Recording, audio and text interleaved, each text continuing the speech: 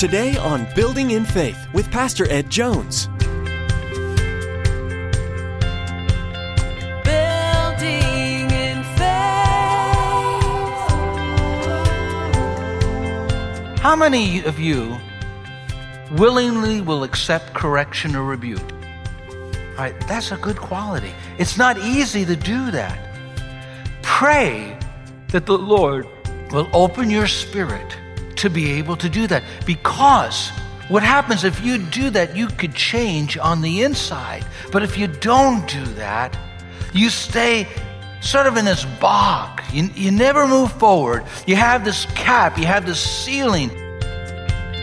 Reaching up high with arms open wide, we see you're changing our lives so we can be our hands and feet. Isn't it amazing to connect deeply with other believers? There's a depth and meaning there that we can't find in friendships with non-believers. As we look with Pastor David at the friendship between David and Jonathan, we'll glean some important insight into our own friendships. When we center on God first in our own lives, our friendships will follow this pattern. God has given us other believers as a gift. So speak the truth to each other in love, cultivating these vital relationships. Now here's Pastor Ed with today's edition of Building in Faith.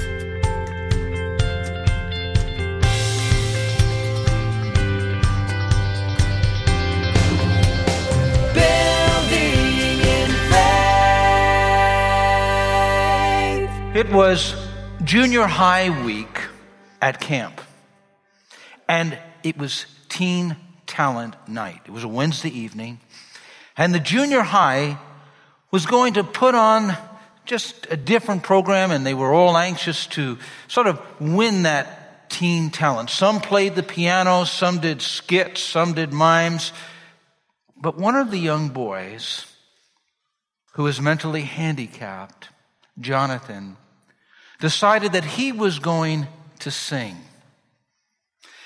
He went before all of those young people at the camp, and he began, and as soon as he saw the faces, he became very nervous. He forgot the words to the song, and he had written them down just in case something like that would happen. And he took out that crumbled piece of paper, but nervously he could not open it up. For with one hand he held the mic and one hand the paper. And one of the young girls in the fifth row, red hair, freckled face, saw his dilemma. And she quickly walked up, put her arm around him, helped open that paper, and together they sang, "Friends are friends forever. It's the Lord of them. And a friend will not say never, for the welcome will not end." At that moment, Jonathan found a friend in Jessica, and he won the teen talent. There are times that you and I need a friend like that. We're in trouble. We're in a difficult place. And we need someone at that moment to put their arm around us and to help us get through. How can we develop friends like that? And how can we be a friend like that? Well, there's one of the great classic passages of Scripture found in the story of David and Jonathan that exhibit what friendship is all about. Biblical friendship. Now, there's an African proverb that says, "Hold a true friend with both your hands." It was Chuck Swindoll who said that we are very fortunate if we have one friend like that.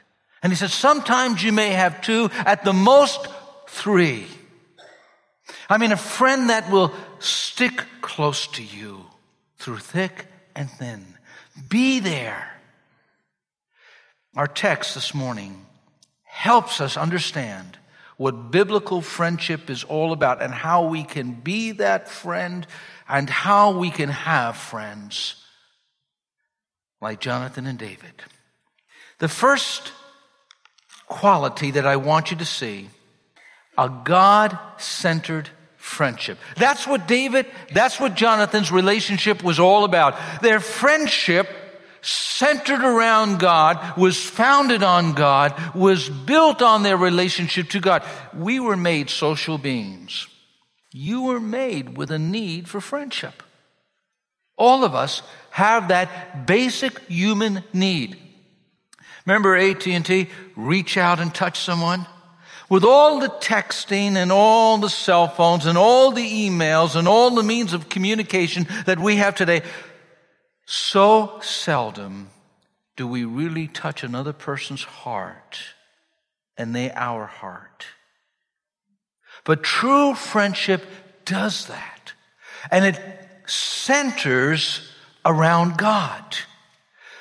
You could see that their friendship was based, first of all, on loyalty to God. A friendship that centers around God is going to be loyal.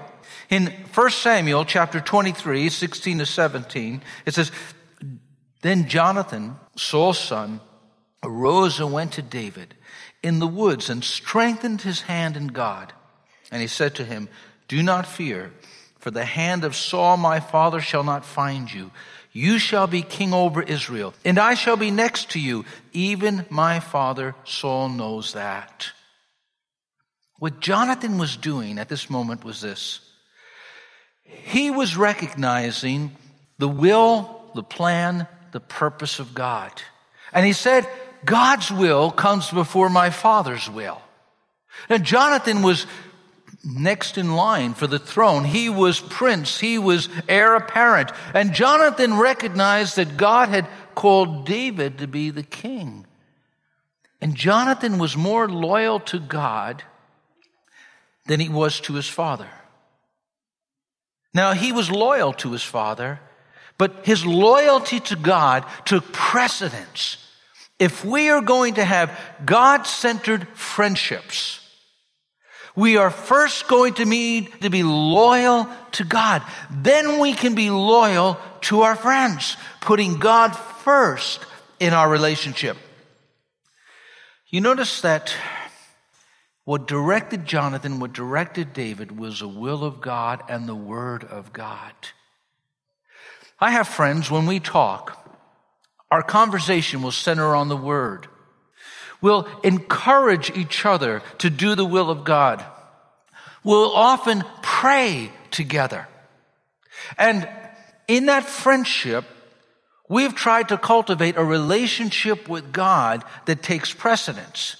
So if I'm wrong or my friends are wrong, we can confront each other in a loving way. I remember years ago, maybe 15, 20 years ago, I had faced a situation in the church, and I had a real good friend, Jim, and I was sharing that situation with my friend Jim, and Jim said, I really believe you're wrong. And he was right. Because we had a friendship that was based on loyalty to God first, he could correct me. There are going to be conflicting loyalties in your life. Loyalty to wife, loyalty to children, loyalty to church. But when your friendship is built on a relationship with God, when it centers in God, your first loyalty will be to God, and you will say what God wants you to say.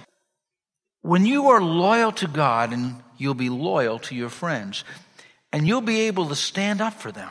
All of us have known people who will say one thing to you, and then behind your back will say something else. David wasn't like that. Listen to what David does in 1 Samuel 19:4. The next morning, Jonathan spoke with his father about David, saying many good things about him. The king must not sin against his servant David, Jonathan said. He never did anything to harm you. He's always helped you in any way he could. That's the New Living Translation. What Jonathan was doing is he was trying to build a bridge between Saul, his father, and David his friend. He was faithful to that friendship. He was loyal to David. He didn't say one thing to David and then something else to Saul. And that's true when we are loyal, a loyal friendship. He said, and he stood by David, even when David was unpopular and became the most wanted man in Israel. I was talking to a minister the other day, and there was a colleague who was falsely accused of things, and they were at some ministerium, and this other pastor stood by his friend, even though his friend was not popular, falsely accused. Are we willing to be the kind of friend that stands beside someone when they're wronged, when they're not popular, when somehow circumstances have turned against them? That's the way Jonathan was with David.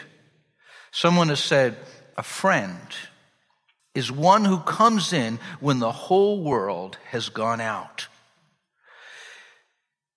Because Jonathan was loyal to God, he could put self-interest aside. And he could be a good friend to David. What type of friend are you? How many good friends do you have? How many relationships do you have that you are willing to stand by that brother, stand by that sister, and be a friend like Jonathan and David? You can. But build that relationship first on God, around God. He should be the center of all relationships. There was a loyalty that he had. It was something else in this relationship. When you build a friendship around God, you'll be loyal to God, you'll be loyal to your friend. Your loyalty to your friends will be reflected in your relationship with God. It's like a spillover. When someone's loyal to his word, loyal to God, loyal to his will, he will also be loyal to others. But there was something else. There was a love for God. In 1 Samuel 18:1, you see this, it's built on a relationship of love. After David had finished talking with Saul, Jonathan became one in spirit with him. And in the Hebrew language, it gives the idea of being chained together. And he loved him, what does the Bible say? As himself. You know, if you can't love yourself, it's very difficult to love others. If you have such a bad self-image, it's very difficult to be a good friend. But the scripture says, love your neighbor, how?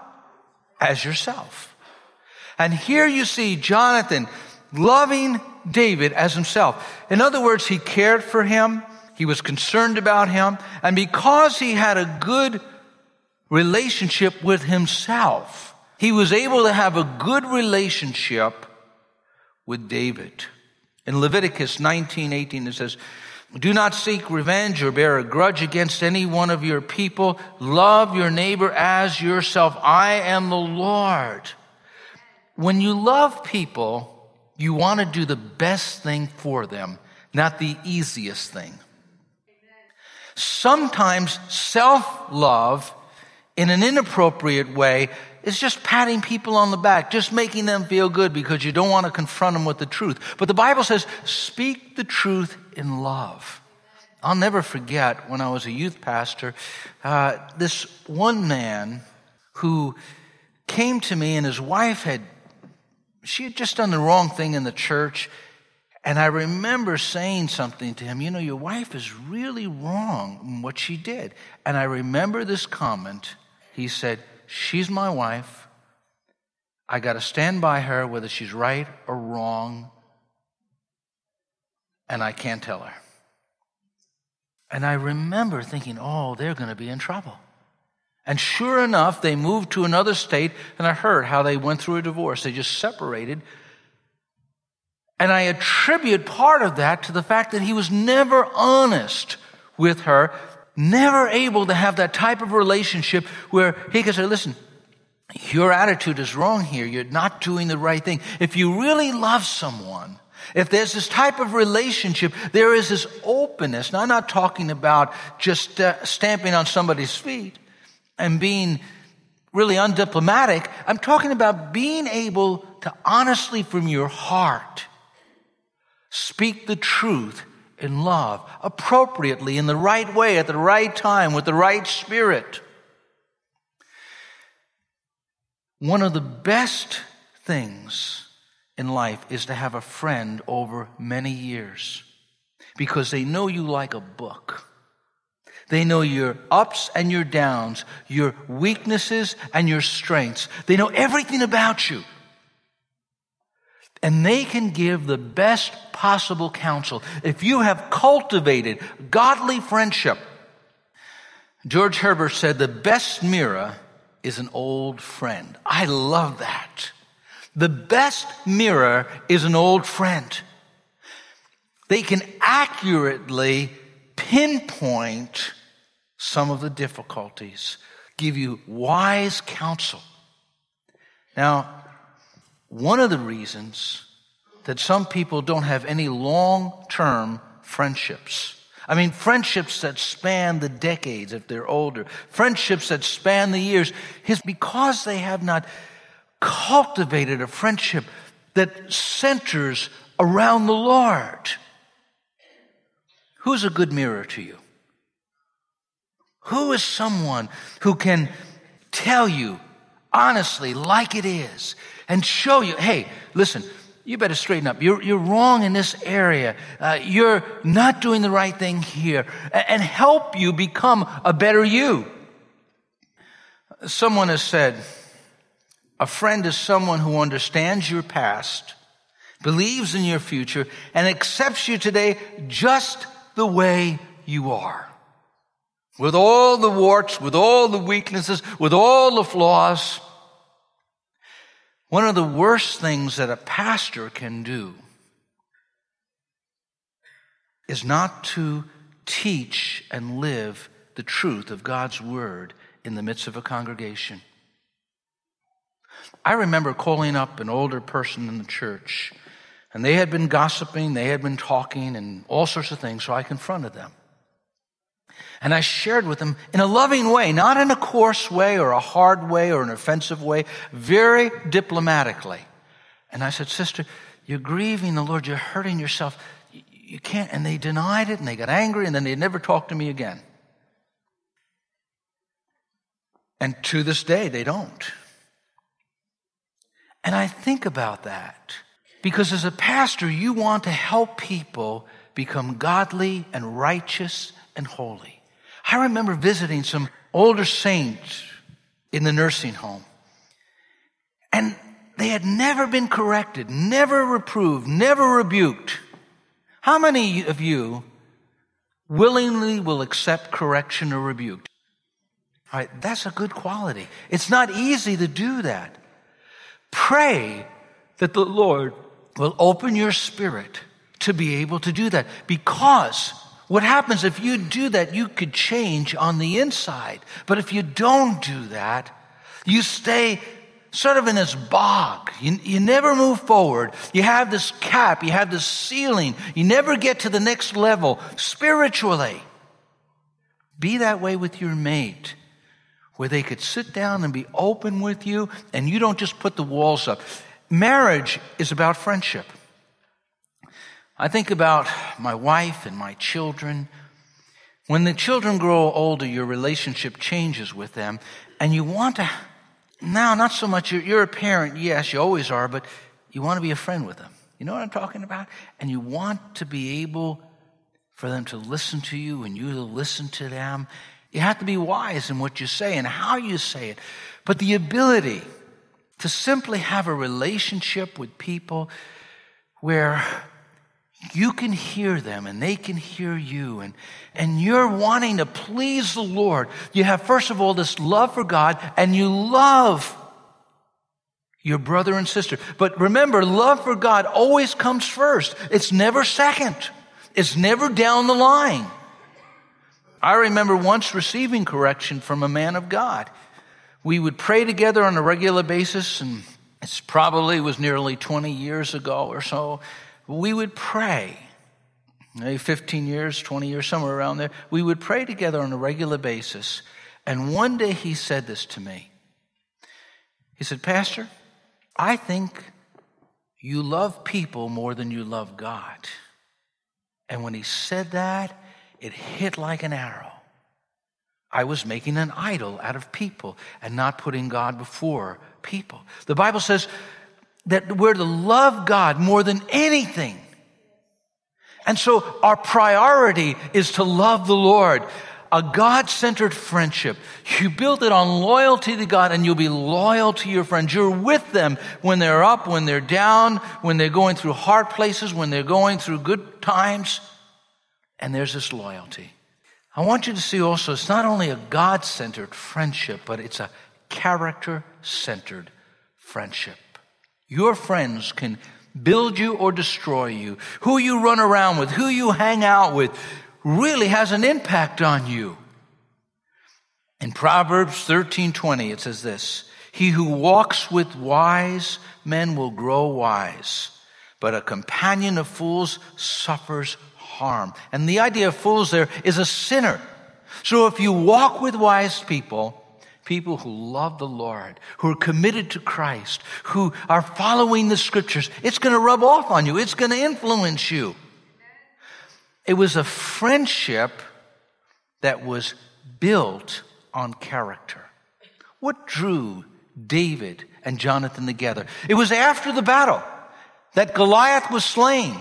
And there was this conversation that went on between David and Saul, and Jonathan was listening in, and he saw in David a kindred spirit. He saw qualities in him that he aspired to. I'm going to read to you a couple of verses. You see this friendship that was built on character. In 1 Samuel 14, you see Jonathan. He's a man of faith. Jonathan said to his young armor bearer, come, let us go over to the outpost of those uncircumcised fellows. Perhaps the Lord will act in our behalf. Nothing can hinder the Lord from saving, whether by many or by few. Jonathan was a man of faith. He was a man who trusted God.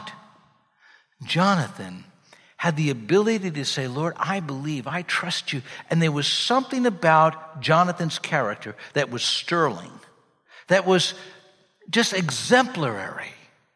And you read about David in chapter 17. He's coming against Goliath. And in chapter 17 it reads, David said to the Philistine, you come against me with a sword and a spear and a javelin, but I come against you in the name of the Lord Almighty, the God of the armies of Israel, whom you have defied. This day the Lord will hand you over to me, and the whole world will know that there is a God in Israel. All those gathered here will know that it is not by sword or spear that the Lord saves, for the battle is the Lord's, and he will give all of you into our hands. Notice the words, notice the comparison between Jonathan and David. Both of them were men of character. I want to ask you a question. What attracts you to a brother or a sister in the Lord? What draws you to another Christian? Is it their deep devotion for God? Is it their prayer life? Is it their love for the Lord? What about their character? That should be one of the things that helps us to build a relationship with others.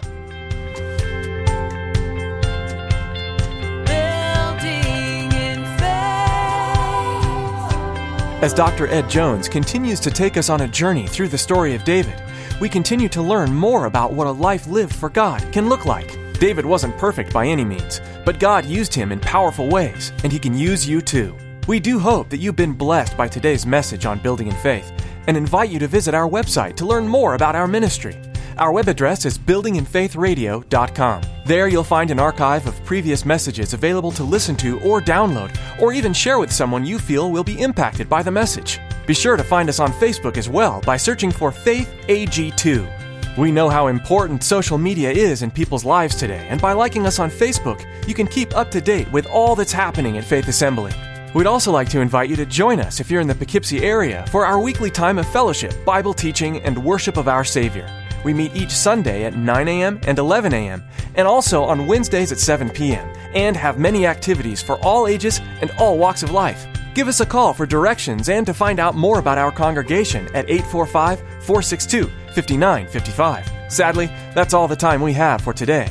Be sure to join us again here on Building in Faith Radio as Pastor Ed continues to dig deeper into the Word of God, sharing with us new chapters in David's story. Your word restores